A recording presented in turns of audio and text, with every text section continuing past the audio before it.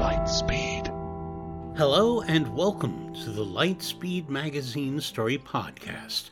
I am Jim Freund, your host.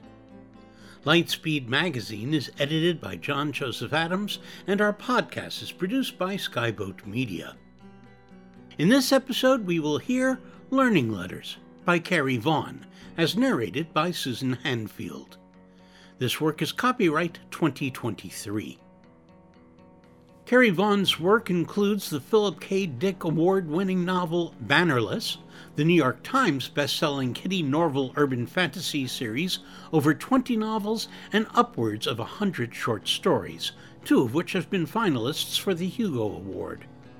Her most recent novel, Questland, is about a high-tech LARP, or live-action role-playing game, that goes horribly wrong, and a literature professor who has to save the day. She is a contributor to the Wild Card series of shared world superhero books edited by George R.R. Martin, and a graduate of the Odyssey Fantasy Writing Workshop.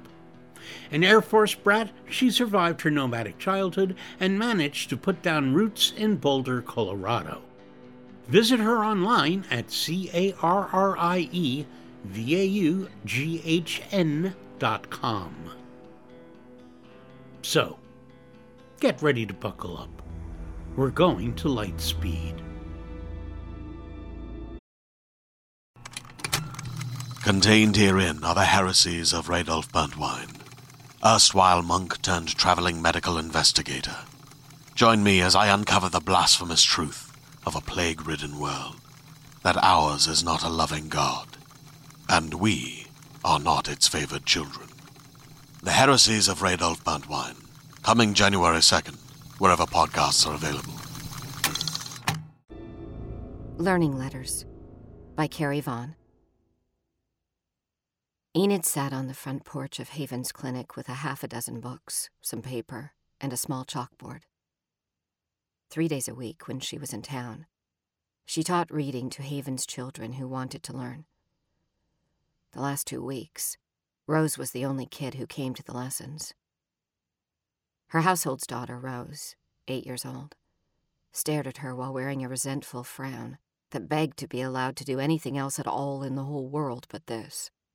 She had apples to pick, chickens to chase, mending to do, and a million other things to learn. She was only here because Olive made her, because it would hurt Enid's feelings if Rose didn't sit here and suffer. They stared at one another, at an impasse. Difficult, teaching someone who didn't want to learn. "This is important," Enid said, wanting her entreaty to be its own argument. "But why do we have to do this every day?" A complaint, not a question. "It's not every day." Enid couldn't keep the frustration out of her voice. "Because you have to practice if you want to get good at it." The glare deepened, offense at the suggestion that Rose wanted to get good at this. She was a quiet girl, generally calm and polite. But it sometimes made her a wall, impossible to cajole or argue with. "This is our tool to save the world," Enid wanted to explain. Reading was the only reason people had saved anything at all from before the fall. She didn't say it, because she knew the counter-argument. We have all we need, and there are a million things to learn more important than reading to keep us all alive. Enid wanted to save reading, and was beginning to doubt that she could. Investigators needed to read and write, to keep records, and study their cases. But everyone else? Debatable. "I'm sorry," Rose said finally, in a small voice. That melted Enid. "Oh, sweetheart, don't be. We're both a bit frustrated. We'll work it out." Rose tried on a smile and nodded. "Enid! Enid, you're needed!" The shout came up the road. Someone running toward the clinic, Some days, Enid would leap at the call. Yes, of course, she would help with anything. This day, she was tired and not particularly looking forward to learning what this was about. Did they need her as another resident of Haven? Or did they need an investigator? Or did they need her, specifically? Because this problem, whatever it was, fit her specialty as an investigator. She hadn't meant to develop a specialty. She hadn't wanted to become an expert in death. It had just happened. It had been necessary, whether she liked it or not, like learning to read. Rose perked up at the call. "Can I come with you?" Ah, now she was interested. Let's see what it's about first. Enid rose to meet the man.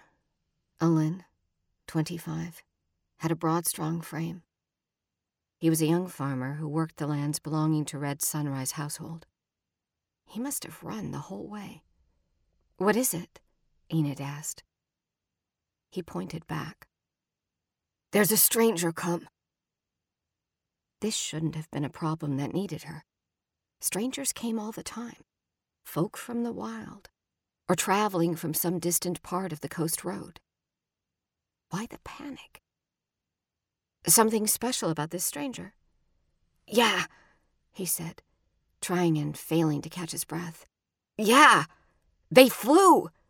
They flew here, Enid." Enid had read about airplanes. She speculated that somewhere in the world must still have working airplanes, or gliders, or something. Maybe not the big, fuel-guzzling monsters from before the fall, but something small. Wouldn't surprise her to learn airplanes still flew, somewhere. They'd just never come here before. Well, now one had. Enid fetched her staff and brown tunic, in case she needed the authority of an investigator, and started to follow Alin out to the pasture, where he said the craft had landed. "Can I come?" Rose begged, hanging on Enid's arm. "I think you'd better not, till I've looked at things first." Rose made a complaining whine, and Enid felt the littlest start of a stab in her heart. What if Rose wanted to become an investigator? Why did that fill her with so much foreboding? She wanted better for her girl, not a life filled with intractable problems. Enid hugged her close, and Rose's arms tightened around her. Just right. "Run home and see what chores need doing, and I'll bring back the gossip, bien?" "Okay." She ran off. Alin trotted off, and Enid jogged to keep up. They reached the pasture in maybe half an hour, and Enid stared at what she saw there. The craft had landed in a field cropped by sheep or goats that had moved on. Its wheels had left tracks of crushed grass behind it.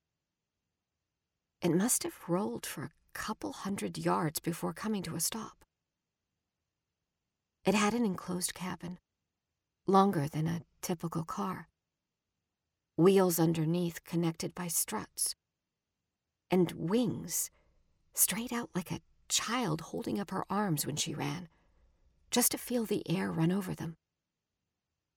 Metal barrels were anchored to the struts under the wings, colored mostly white with some trim painted in red. It was bright, easy to see. The wings were flat, stretched on either side. Not completely straight. They had a teardrop curve to the cross-section, part of the physics that allowed for flight to happen, or so Enid had read. The craft's tail brought to mind the way birds flexed and spread their feathers when they landed. An artificial bird. Enid had seen pictures, but this was immediate, an undeniable presence. "Did you see it land?" she asked Alin. "Yeah. Never heard anything like it. Scattered the goats all over. It sailed over, smooth as a boat on water, then touched the ground, bounced a little, and here it is. Hasn't moved since, and I came to get you." None of them had ever heard a fuel-driven internal combustion engine before. Auntie Kath, the last of them who remembered, who recorded the early days of Haven in a series of journals, hadn't written much about the sound of engines, but she had written about what to her had seemed an uncanny silence when they all went still. "You didn't stay and talk to the driver?" "Was scared to," he admitted. "What else might they have in there?" On one hand, she was thrilled. To be present for events like this was half the reason she'd become an investigator. The sense of discovery was profound. On another hand, what did it mean? She felt it couldn't be good, or Ellen wouldn't have come get her. Through the windows at the front of the craft, a figure was visible. A shadow, moving, adjusting something. Then he waved. A normal man, it seemed. A head on lanky shoulders, 2 arms. Nothing to be scared of. Enid waved back, and Ellen gave an uncertain growl. Others of Ellen's household had gathered on the path above the pasture to watch. They hefted rakes and scythes, and this made Enid grouchy. "There's no need for that, I think," she said, touching her wrist to lower the would-be weapon. "But what do they want? I'll find out, won't I?" Why Enid should speak to the stranger instead of someone else wasn't entirely clear to her. As was often the case, she was the person standing in the place of the job that needed doing. She had dealt with murderers and wild folk, who were not the same thing, she pointed out whenever she could. All the murderers she had ever met were Coast Road folk. Those on the Coast Road liked to think well of themselves, but murder still happened, and it was a basic truth she'd thought a lot about over the years. Sometimes people lashed out, and most of them carried tools that could also be weapons. No need for the strange foreign technology Ellen was afraid of. The man was now exiting the craft. A door swung open. Legs reached for the ground. "Be careful," Ellen urged. "Tell you what, you can run back to town if anything bad happens." "That seems not useful." Enid smiled wryly and shrugged. It was what they had. Ellen bounced on his feet a little, as if ready to run. Enid was thinking that this man wouldn't have landed his plane in the open for all to see and then stepped out of it alone if he'd meant them harm. He waited. He was about her age, his skin deep tan, his beard trimmed. He was smiling, his eyes alight, tall, well-fed, and that told her something about where he'd come from. That was what she most wanted to know. Where had he come from? Some place that still refined oil. And why would they? He had a long metal shaft slung over one shoulder, tucked under his arm. She'd read about this as well. A rifle. An old-style weapon using gunpowder and projectiles. Well, he wasn't pointing at anyone yet, was he? She had an idea that this would be like dealing with coyotes. Stay confident. Don't show fear.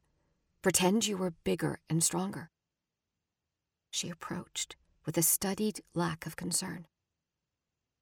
He raised a hand. A universal signal. and she stopped. He didn't have a mean face.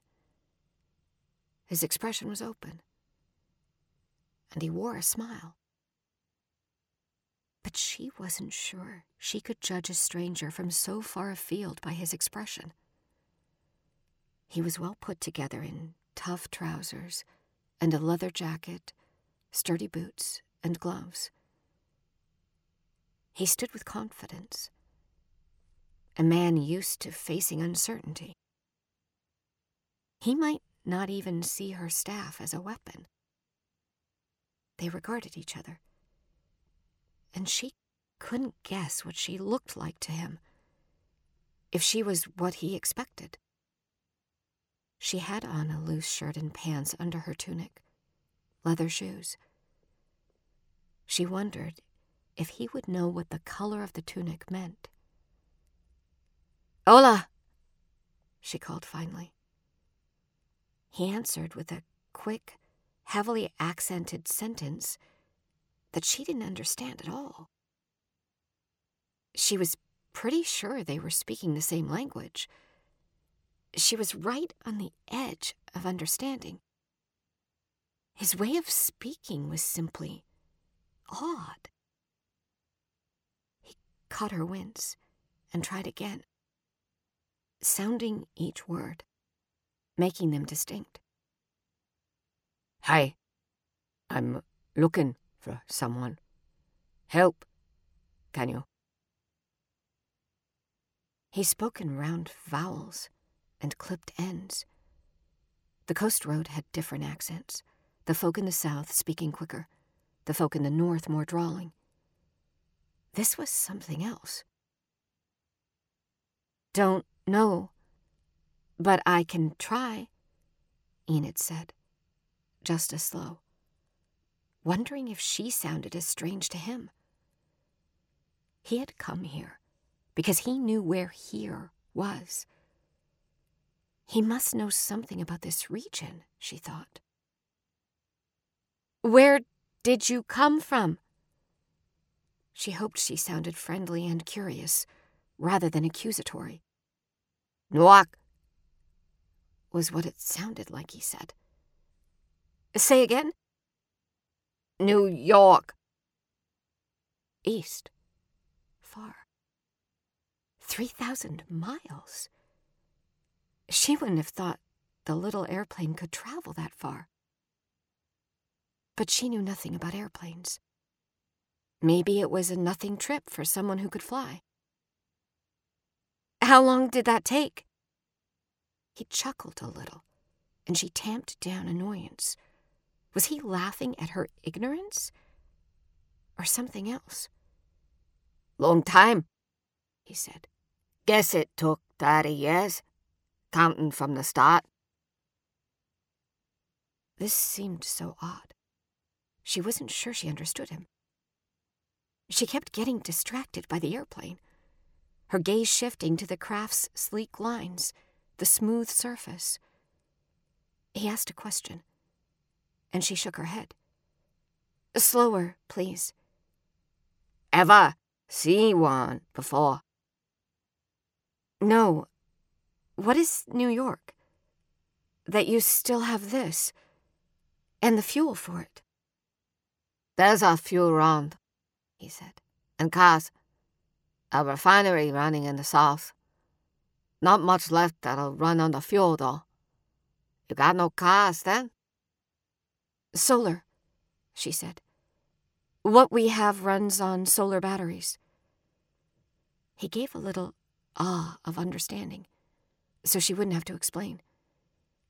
But he seemed confused, as if he had expected a different answer. She gestured over her shoulder. "Why don't you come up to the town? We can have a bite and drink." He shook his head. "Best to keep a distance, I found." He was getting easier to understand, now that she knew what to listen for. "I might be carrying bugs your folk can't fight off, or that I can't." Spoken like someone whose ancestors had lived through plagues. "We're vaccinated against most of the bad ones," she said. flu, measles, and the like. Now he tilted his head. You have vaccines? Spoken in the same tone, she had asked about the fuel, as something lost and wondrous. Yeah, she said. Probably smart then, keeping a distance. We can still talk. Who are you looking for? Kathy Lane. She would be very, very old now. Enid hadn't expected to know the name. But she did. And she was surprised by the tears that sprang into her eyes. Noting those tears, he stepped forward. Oh, God. You know her? He apparently hadn't expected her to know the name either. Oh, yes. But she died. Years ago. You know she died, right? She was ancient when I knew her. Yes, of course. But I promised someone. Oh, friend, that is a story I want to hear. I'm Enid. I'm Ed. Eveletta. Can you read? Yes, Enid breathed. Yes, I can. He stepped forward, put it on the ground halfway between them, and retreated. It was from Auntie Kath's brother, dated 30 years earlier. Enid noted that New York used the same dates the Coast Road did, carrying forward the system from before the fall. At least, she assumed they had carried forward the same and hadn't gotten off track. Something to check later. The paper was brittle, but the ink still bold. Ed had stored it between leather-wrapped boards, like an old book, and kept it out of the sun to preserve it. Auntie Kath had written about her brother Eddie, who'd gone away for school. He lost contact when everything fell apart, and she always wondered what had happened to him. She assumed he had died, and hoped he hadn't. It was a story that played out 1,000,000 times in those days, with all those who couldn't get home, or who died, their people never knowing. But Eddie Lane had written a letter, and sent it on with someone who cared enough to actually try to deliver it, even 30 years too late. It was wondrous. Dear Mom and Dad and Kath, I'm sorry I couldn't get home. Maybe I should have tried harder to find you. But you must know, if you're still around, I'm sure you know that things got weird. Things got hard. And I had a lot to keep me here. A partner. A family. I wish you could meet Alicia. Our children are beautiful. I can't regret staying for that. The letter went on to describe a community of sorts, built up on a farm with barely enough food and not quite enough of anything else. Eddie had a partner, they had children, and those children had children. And they had done just what Auntie Kath and her folk on the Coast Road had done. Survived. Saved what they could. Even if it had turned out different. In the panic of such a time, how did you know what you would need to save? The letter finished. I have faith. Stupid faith. That something lives on. I just want to see if that's possible. All my love, Eddie. Enid had read Kath's journals 12 times. Her brother's handwriting was sharper. His letters had firm starts and ends, with none of the flourishes Kath had used. But Enid thought she could see some similarities. The same turns of phrase, the same way of speaking. They had the same accent. They had both worked on saving what they could. He'd had a good life, was what he wanted his family to know. But he regretted. He must have thought he was writing to a ghost. Letter delivered, or as near as it could be. There were old folk in Haven who'd known Kath better, who would want to read this. Enid started to set the letter back on the ground, but Ed waved her back. "It's yours." This would go into the archives. Oh, yes. "How did you know to come here?" "I found the house in the ruins of Ely." Enid took a moment to parse this. He was talking about the big city to the south, all in ruins for decades now. Most of it swallowed up when the seas rose and the river came back. Cities fell apart when there was no one to look after them. According to Kath, she'd fled with friends of her parents who were doctors. They'd come here to Haven, which had been a clinic even then. This was where it had all started. Her parents had died in the fall. Eddie couldn't have known. Ed went on. "She'd put a note for him on the door, all covered in plastic. Told where she'd gone. It was still there." Enid's tears fell fast now, and she put her hand over her eyes. "What does it mean?" she asked. "To do this thing for people who are dead?" "He was my grandfather. I promised him I'd try. Just wanted to know." He laughed a little. "Didn't think I'd ever really find her, but thought the trip was worth doing." Valuable, despite the resources. No committee would have ever put the resources toward such a journey. "I thought," he started, hesitating. "I thought I would find more here." "More of what?" She watched him struggle with what to say. "Towns, roads, cars, airplanes, just more. This is all farms. Everything I saw flying over is farms. And tiny little towns. There's nothing left." This nothing was her whole world. A civilization that 3 generations had worked to build and maintain. She almost asked him how many babies had died of measles where he came from. Auntie Kath, the people with her, made choices. They took care of each other, and that mattered, I think. Whatever the world looks like now. Whatever he thought it looked like. My grandfather thought. He felt sure something more would have survived if he could just get back here. Something more than what? Enid asked. What more could someone ask for? He looked away, fingering the stock of the rifle over his shoulder.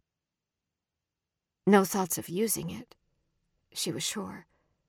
Just thinking.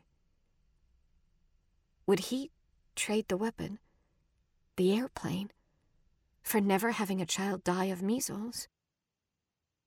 Maybe, she said. Nobody remembers that world. Your grandfather made you hang on to it when it's got no use anymore. Somebody's got to remember. Question for you. Asking questions was familiar, and the whole situation seemed to slip into a better place. Just another investigation. Did your grandfather think Kath would come to look for him if she'd been able to? Had he wondered why she never tried? Was his job to look for her? Straightforward, no confusion at all. They'd never even wondered, as if they didn't expect anyone from here to leave their good life. Enid smiled wryly, making some guesses. He still thought of her as a child, his little sister. You should know that Kath was the spine of this town her whole life. She grew into something other than what your grandfather remembered. The whole world did. Kath was the last of us who remembered. And we loved her. So was my granddad. This was a symmetry that messy life rarely offered, and Enid was glad to be here to see it. She would have been very pleased to know you, Ed. She have kids? Not biological. But she helped raise us all in a way. That counts more, don't you think? He winced, as if confused. How do you bind yourselves together, if not by blood? She wanted to know what he meant by binding. In Haven, they had households, towns, communities. Rose had 4 parents, and the whole town if she needed them. Enid worried about her, but not that she wouldn't be taken care of. The resources they shared, that made the link between them. It seemed to mean something different, some subtle assumption behind the word. Binding could be a strength. It could also mean a restriction. We're all bound by blood, we think. All of us. We stand or fall together. She said this fiercely. His gaze turned inward. She would have been happy to explain, if he had asked. But since he didn't offer an invitation, she refrained. Ed stayed for only 3 days. He came to the edge of the town to see for himself, to let people get a look at him. He saw the roads, good houses, farms, workshops. To Enid's eyes, Haven was healthy and thriving. She would have shown him the whole coast road if he'd been inclined. They fed him, and he expressed gratitude. After that first meeting, the rifle went back in the plane and didn't come out again. Ed kept his opinions to himself, which was probably for the best. Then he said he had to leave. You come all this way just to go back? But Enid hadn't expected him to stay. Not really. Folk used to do it all the time before. I've got family. They'll want to hear the story. We don't have fuel, Enid said. I hope you weren't counting on us having fuel for you to get you home. Brought my own. The barrel strapped under the plane. Ah, yes. He'd wanted to find more here, but he hadn't really expected it. But I still don't understand how it is you have medicines, but not fuel. Back then, they weren't thinking about where to go next. They were thinking about day to day. Kath wrote about when the potatoes all died, and they didn't know what they were going to eat. Once they got eating sorted, they thought about how to make sure this never happened again. How to make sure their children could eat. Back in the pasture, she once again studied the plane, trying to memorize the shape of it so she could pass on the story. In turn, Ed studied her. Do you want maybe to come back with me? See my home for yourself? She hesitated. For just a moment, she actually hesitated and thought about it.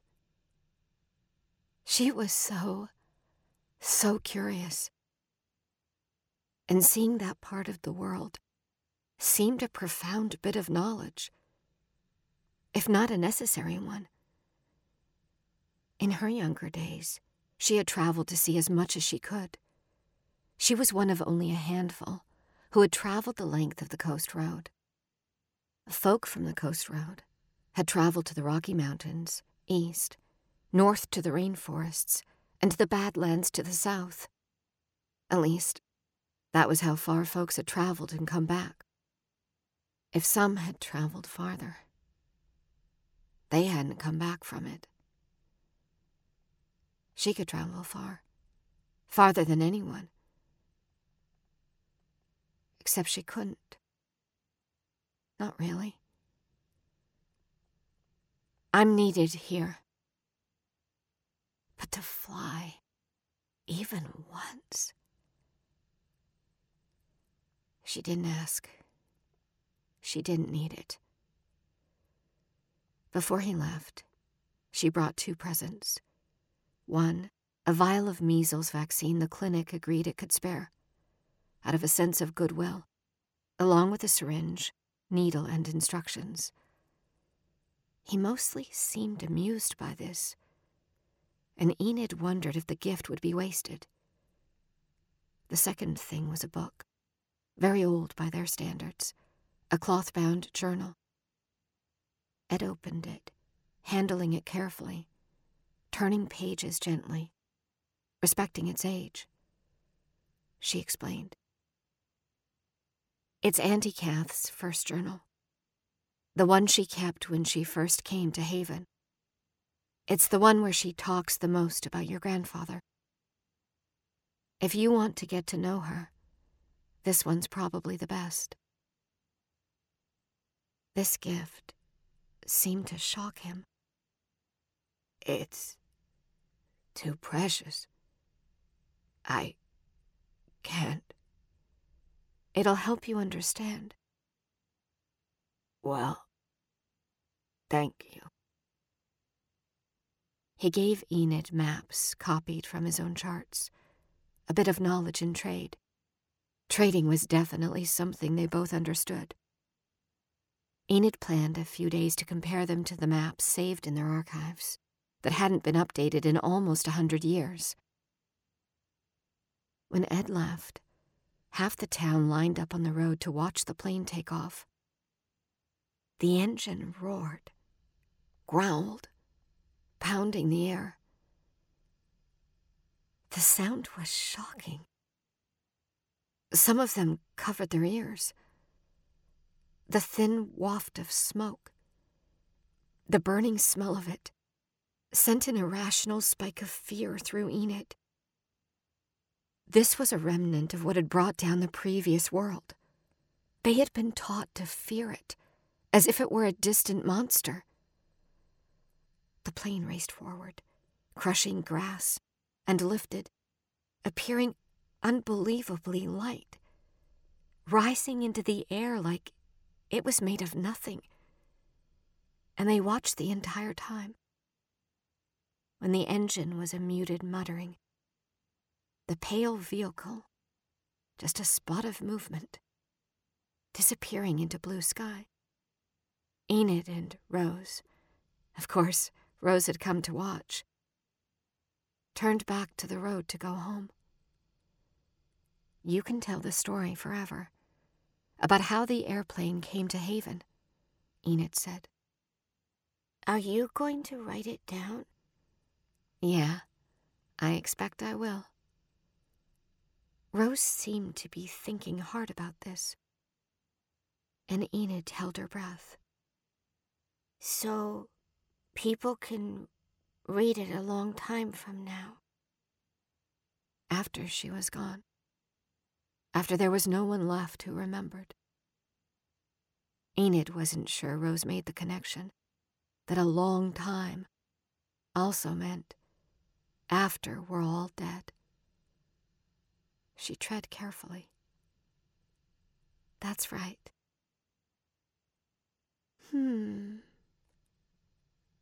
Rose took her hand. and they walked in thoughtful silence. Enid hoped, as always.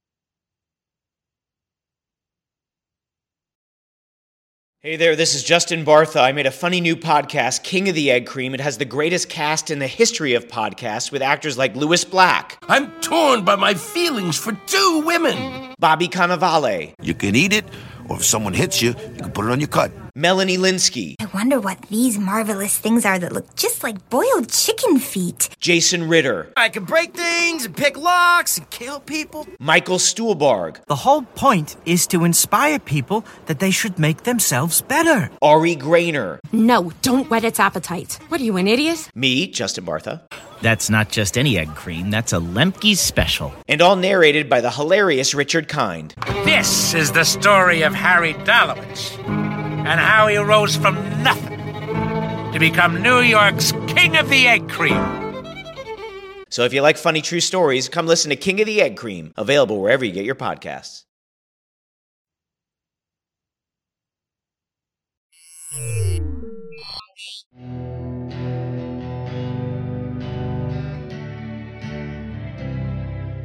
Welcome back. You've been listening to Susan Hanfield narrating Learning Letters by Carrie Vaughn. Along with a diverse career on stage and screen, Susan Hanfield is a prolific audiobook narrator with hundreds of titles to her credit. Susan is an Earphones Award winner, 3-time Audio Award finalist, and a Voice Arts Awards nominee. From her professional studio in Los Angeles, Susan's favorite fiction genres include literary fiction, historical fiction, young adult, and science fiction fantasy. Nonfiction genres include faith-based inspirational, personal self-development, and business. Susan is known for her wide range of voices, accents, intonations, and her ability to bring the written story to life. We hope you enjoyed this episode. If so, please help spread the word by leaving a review or rating at iTunes or the social media venue of your choice. Our editor is John Joseph Adams, and this podcast is copyright 2023 by Adamant Press. As a listener to this podcast, you know that we publish it and most of the rest of our content for free online. If you don't already support our Hugo Award-winning journal, please consider checking out our many options, including ebook subscriptions and recurring patronage at lightspeedmagazine.com/support. Skyboat Media, the most respected independent audio production team on the West Coast, produces the stories for this podcast. They are headed by the Audie and Grammy Award-winning narrators Stefan Rudnicki and Gabrielle DeCure. Be sure to check out their website at skyboatmedia.com. Post-production was by yours truly. Our music and sound logos were composed and performed by Jack Kincaid. Thanks for listening. That's all for now. See you on the Bitstream. I'm Jim Freund, wishing you cheers from all of us at Lightspeed.